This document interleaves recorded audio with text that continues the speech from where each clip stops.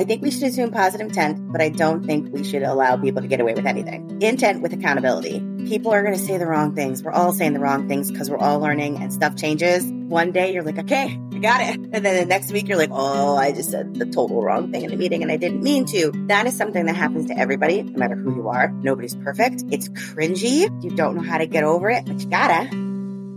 Hello, everyone. This is Jolene May, your host for the Diversity Podcast, where we talk with real people doing real work in the diversity, equity, inclusion, and belonging space. If you want to explore what people are doing right, what positive impacts are happening, or even how positive changes can be done, you're in the right place. We welcome you to join us.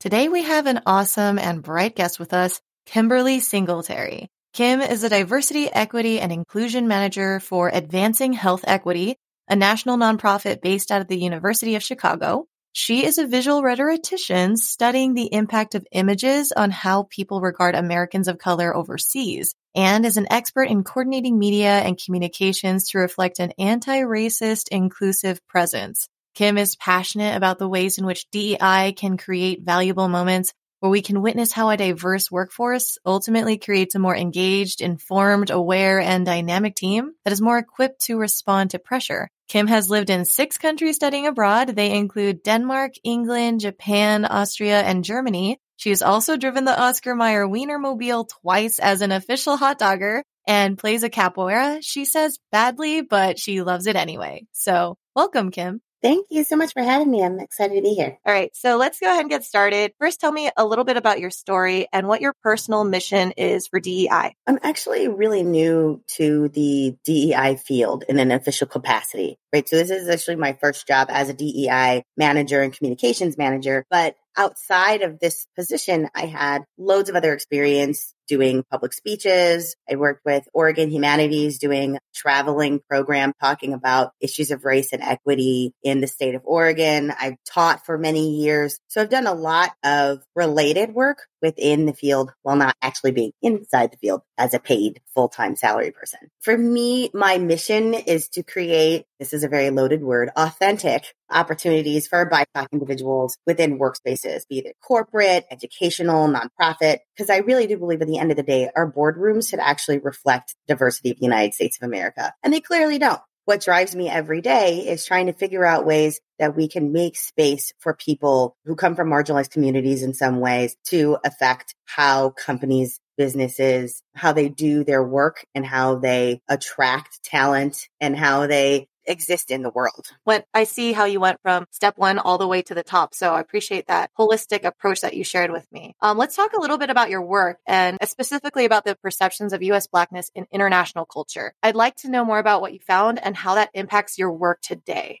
When I talk about U.S. Blackness overseas, it comes from my work as a visual rhetorician. I look at how images contain traces and narratives from history that can be seen all the way into the present. So Black people have been unfairly maligned in the media, no matter how media was defined or what it looked like in what context for generations. What I found is that stereotypes about Blackness, and in particular U.S. Blackness, have traveled all over the world. And it doesn't matter what language people speak, what culture they're from, what country they're in. The same stereotypes are picked up country after country after country. And that goes for all the countries I've worked in as a teacher, as a researcher, and the countries I just studied in as a student. So what happens is that actually greatly impacts not just Black Americans who are traveling abroad, but also Black people who are living in those countries. Because the assumption is, one, that they must be American because they're Black, right? Or they're brown in some way. And that's a way that people use that kind of assumption of Americanness is what people use to distance them from their own country. Well, you can't be French or German or Japanese or whatever because you're Black, you're American, right? And that's super unfair to those people. The Black population in those countries also have to deal with those negative stereotypes coming from America. So I talk a lot about how stereotypes clearly are bad, but also stereotypes that travel can impact not just the perception of Americans, but the perception of people in other countries. And it affects their lived experience. It affects how they move in spaces and it affects their sense of self. Wow, that's very deep. And I appreciate you sharing all those details because I'm learning a lot from just listening to you as well. And it's kind of opening my consciousness. It's difficult for us, especially people who may not be exposed to international traveling and different places, to be aware of the stereotypes that happen and maybe occur across national lines. And it's so interesting because I think that international companies, they are trained to be aware of those nuances, but just taking a dive into how stereotypes may exist across cultures and across international lines is a concept that is so new for me, at least. So hearing you talk about it is very interesting. It makes me want to learn more about it. My next question is for companies who are operating internationally, maybe there's somebody who has to work across those lines and they need to know those nuances. What are some nuances that they should be aware of or some tips, especially to assist people of color across national lines feel welcome so that they can be their genuine selves and come to the table and ultimately collaboration can occur?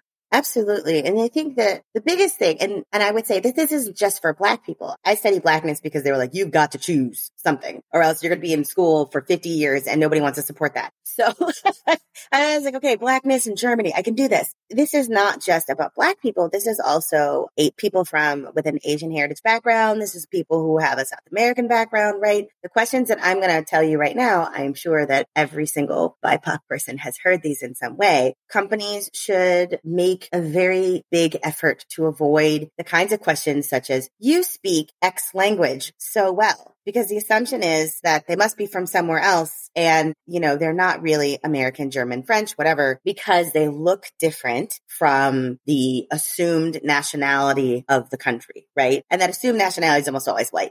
I might say, are both your parents from here? So I get that a lot. It's like, well, yes, both of my parents are American or both, and the assumption is, oh, well, you speak German. So you couldn't have learned that in a school. One of your parents must have taught you that because you speak at a level that says that it must be, and it's definitely not native. My German needs some work, but it implies that your intelligence or your cultural knowledge, your language ability comes from a parent or a family member and not your own hard work and ability. Those are certain kinds of things that you would be careful of within the initial interviewing processes, making sure the HR team understands, making sure that the company has a procedure for, do we make space for employees to say that these things are happening? And then also, what's our action plan for when they are happening? I think also there is a tendency for companies to say, oh, we're so glad you're here. This is amazing. Here's a couple diversity projects that we didn't feel comfortable doing. Spend the money and hire somebody. Do not ask your people of color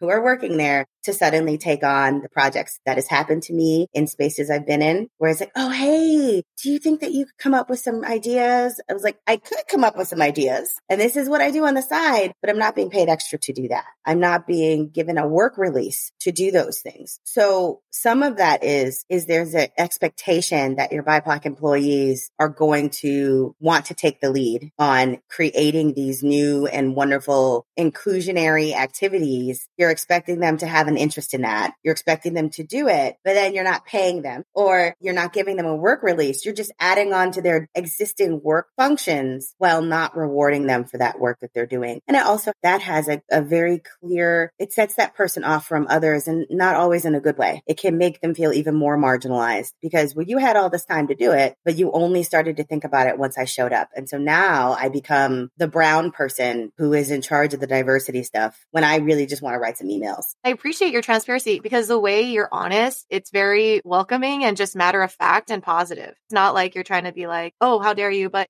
still, I think what I want to definitely acknowledge is from what you're saying, I'm gathering that it puts people of color in this very uncomfortable position where they're navigating in between expectations of what they should be doing and assumptions of their identities and about language and why they perform language well. It makes me feel sad for them. And it's like, oh, because I can speak this language well, now I am being marginalized, or there's an assumption of my history versus asking me and getting to know me.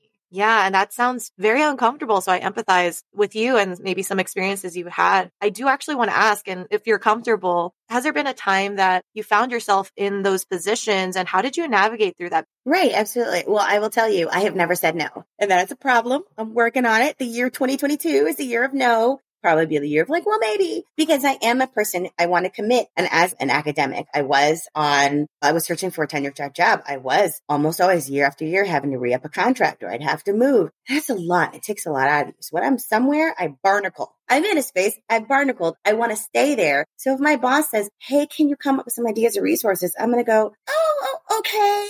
Because I want to be there. I want to do well. I want my boss to recognize that I want to be there and do well. And I also might be like, nobody else is going to do this, or they're not going to do it in a way that I feel might be sensitive. I'm just going to do it. I'm not going to speak for all the people in all the world, but I do know that there are people who do feel that pressure in which they say, okay, I don't want to do this, but I also want this to be done. I also want the company to take more energy in looking at issues of diversity and inclusion. And maybe if I start this, it can snowball into something better. In terms of my own experience, I'm often asked if my mother is German, and that goes, and by German, they mean is my mother white? And that goes back to deeper history relating to mixed race children in Germany from Black U.S. soldiers and white German women. And it's a really interesting history that people should pay attention to and should read more about. But part of that has to do with cultural context cues in Germany. And it's always been frustrating to navigate as a person of color. Because I'm like, no, I'm American. And then you get, what?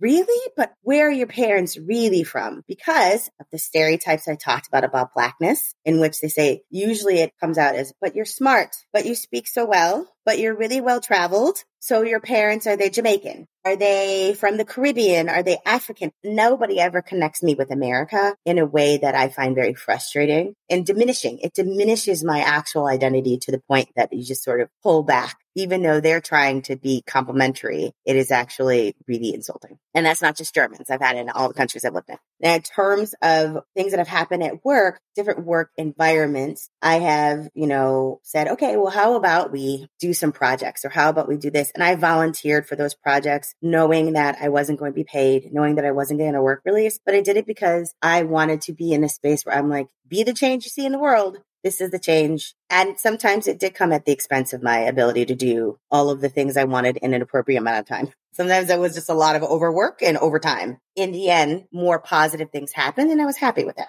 Yeah, I totally understand where you're coming with that. And going to what your response was, it just highlights to me more and more how people of color really sounds like in the experiences you've shared, walk this fine line. This is my identity, but how do I talk about it in a way that will be received so that I can be myself as well and be accepted for who I am without that discomfort in preparation for what the response will be. So for those employers out there or the coworkers out there that want to assist and help their coworker of color feel like they can be themselves at work, maybe you've even experienced something like that. What are some tips or advice you can give them so that they can be part of that equation to be a part of the inclusive workspace? We do have to assume at least a base level of positive intent. I think we should assume positive intent, but I don't think we should allow people to get away with anything. Intent with accountability. People are going to say the wrong things. We're all saying the wrong things because we're all learning and stuff changes. One day you're like, okay, I got it. And then the next week you're like, oh, I just said the total wrong thing in the meeting and I didn't mean to. That is something that happens to everybody, no matter who you are. Nobody's perfect. It's cringy. You don't know how to get over it, but you gotta. And so for me, I think what companies can and should do is they need to really review the language that they're using on their websites and their dissemination materials, in the emails that they send, in the all company meetings or whatever. Think about the language. Has the language changed? Are you still using outdated language like the word minority? Yes, we have minority businesses. Yes, we have people who refer to themselves minority, but people are really starting to move toward people of color or BIPOC or something else to that effect. And so we need to think about, is that a word we still want to be using, or do we just want to sort of move forward in a different way? So pay attention to changes. Read up on the changes. Maybe don't ask the one brown person in the room what those changes might be. I think companies and employees can also do this. Don't wait for your company. If they're not doing it, don't worry about it. Do it yourself. Create opportunities for organic conversations, right? Book clubs. I love the idea of literary salons. It's just like a thing. I'm like, everybody just gets together, read an article, then you discuss it. That's awesome. Think about a day of service. If it's not for Martin Luther King Day, then think about a day of service where everybody in the whole company, if the company doesn't support it, then maybe you talk to your immediate boss, your division head, and say, can we do something where our division does a day of service and it still be connected to our job and we'll still get credit for working for that day? And you do something in the community You can do like volunteerism as in general. One thing that people overlook are the months, the celebration months. They say, oh, it's Hispanic Heritage Month. That's great. Congratulations. They send an email and that's it. But you could have every single day, your HR department sends out something interesting about one of the countries recognized in that celebration month. Did you know that in Guatemala, they do this and that? Did you know that in the United States, US Latinos and Latinas make up this much of the population, right? Doing something that relates, that every day your organization is learning and building their knowledge is a really small way for people to step out of that zone that they're always in, out of the bubble, and learn. But just don't expect your BIPOC employees to do all the writing. There is a lot that you said. And ultimately, also, I saw this theme of exposure, right? And how are you exposing your employees in the light that different cultures should be exposed? I love the did you know? I love the discussion groups. I've also heard a lot of success stories of discussion groups, maybe finding what your employees are interested in and centering a group of discussion around that. So it's not just reinventing and trying to spin your wheels on making something happen that isn't really meant to happen as well. I think that's the hard line for companies to walk as well. Is like, okay, there's so many people. It's hard to navigate through all of this. But at the end of the day, it's going to make the company more adaptable and withstand the pressures of time that we are currently going through. That, and also talking about language. I want to talk about that. So you have a degree in rhetoric. People, I think there's many definitions of rhetoric people have out there. So how would you define rhetoric and what importance do you see it having on the perceptions that affect DEI?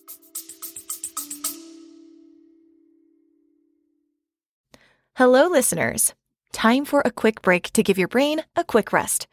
If you have not done so already and would like to support our mission, please follow our podcast, leave a review, or share this episode with someone you think would enjoy it. Thank you so much for listening in, and let's get back to the conversation.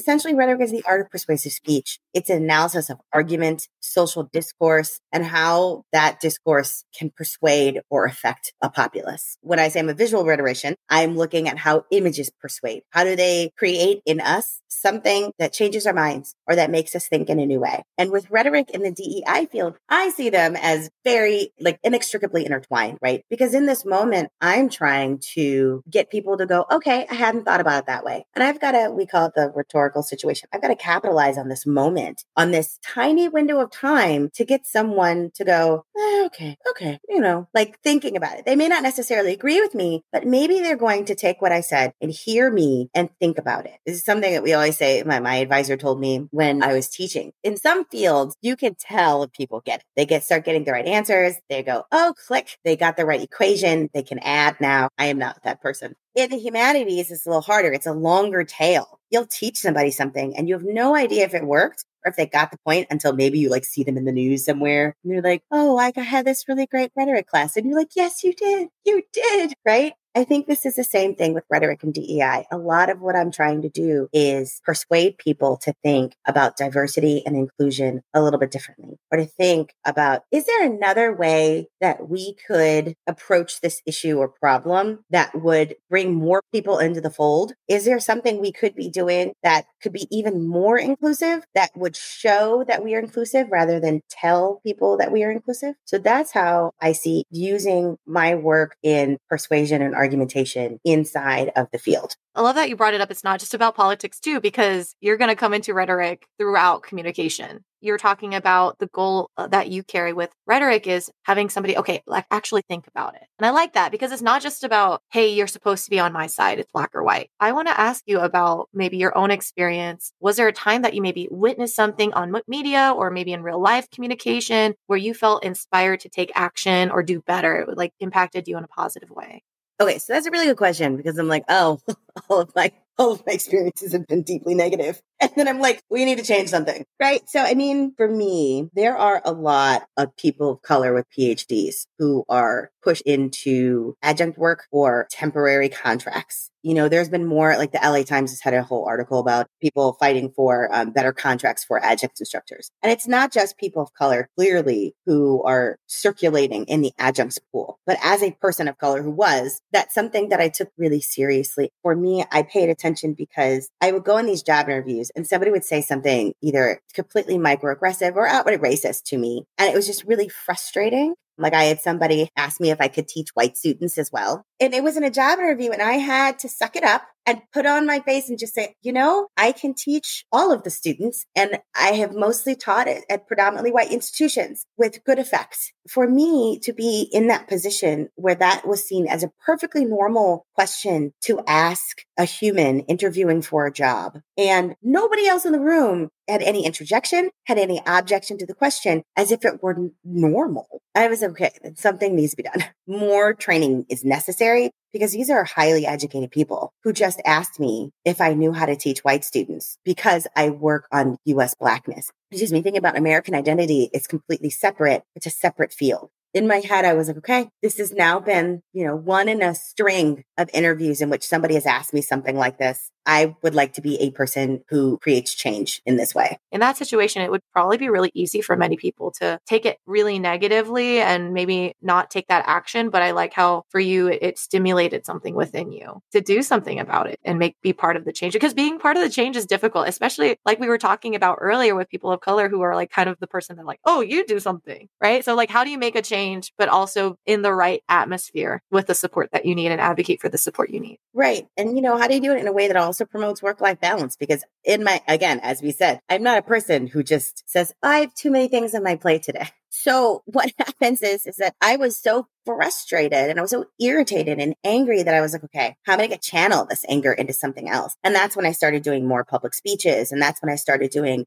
seeking out opportunities where I would give maybe public lectures on things. I said, okay, if I can't change that person's mind, because clearly I didn't get that job, maybe I can change somebody else's mind who does have hiring potential at another company. So they're not asking these kind of ridiculous questions, completely asinine, to other people who come into a space looking for a job. So the next thing I want to talk about is for those who, we're talking about unconscious bias, really, right? And how rhetoric does play into that and it does expose that. So what are some maybe starting steps or simple tips that we can do to start overcoming those maybe subconscious negative perceptions and moving towards a mental space of growth and openness? I think that's a really awesome question. For me, I just read. I think people need to read far more expansively and be voracious readers. We have a tendency within our social media circles. It is a moment in which all of the things we believe are essentially being parroted back to us depending on who you follow and why.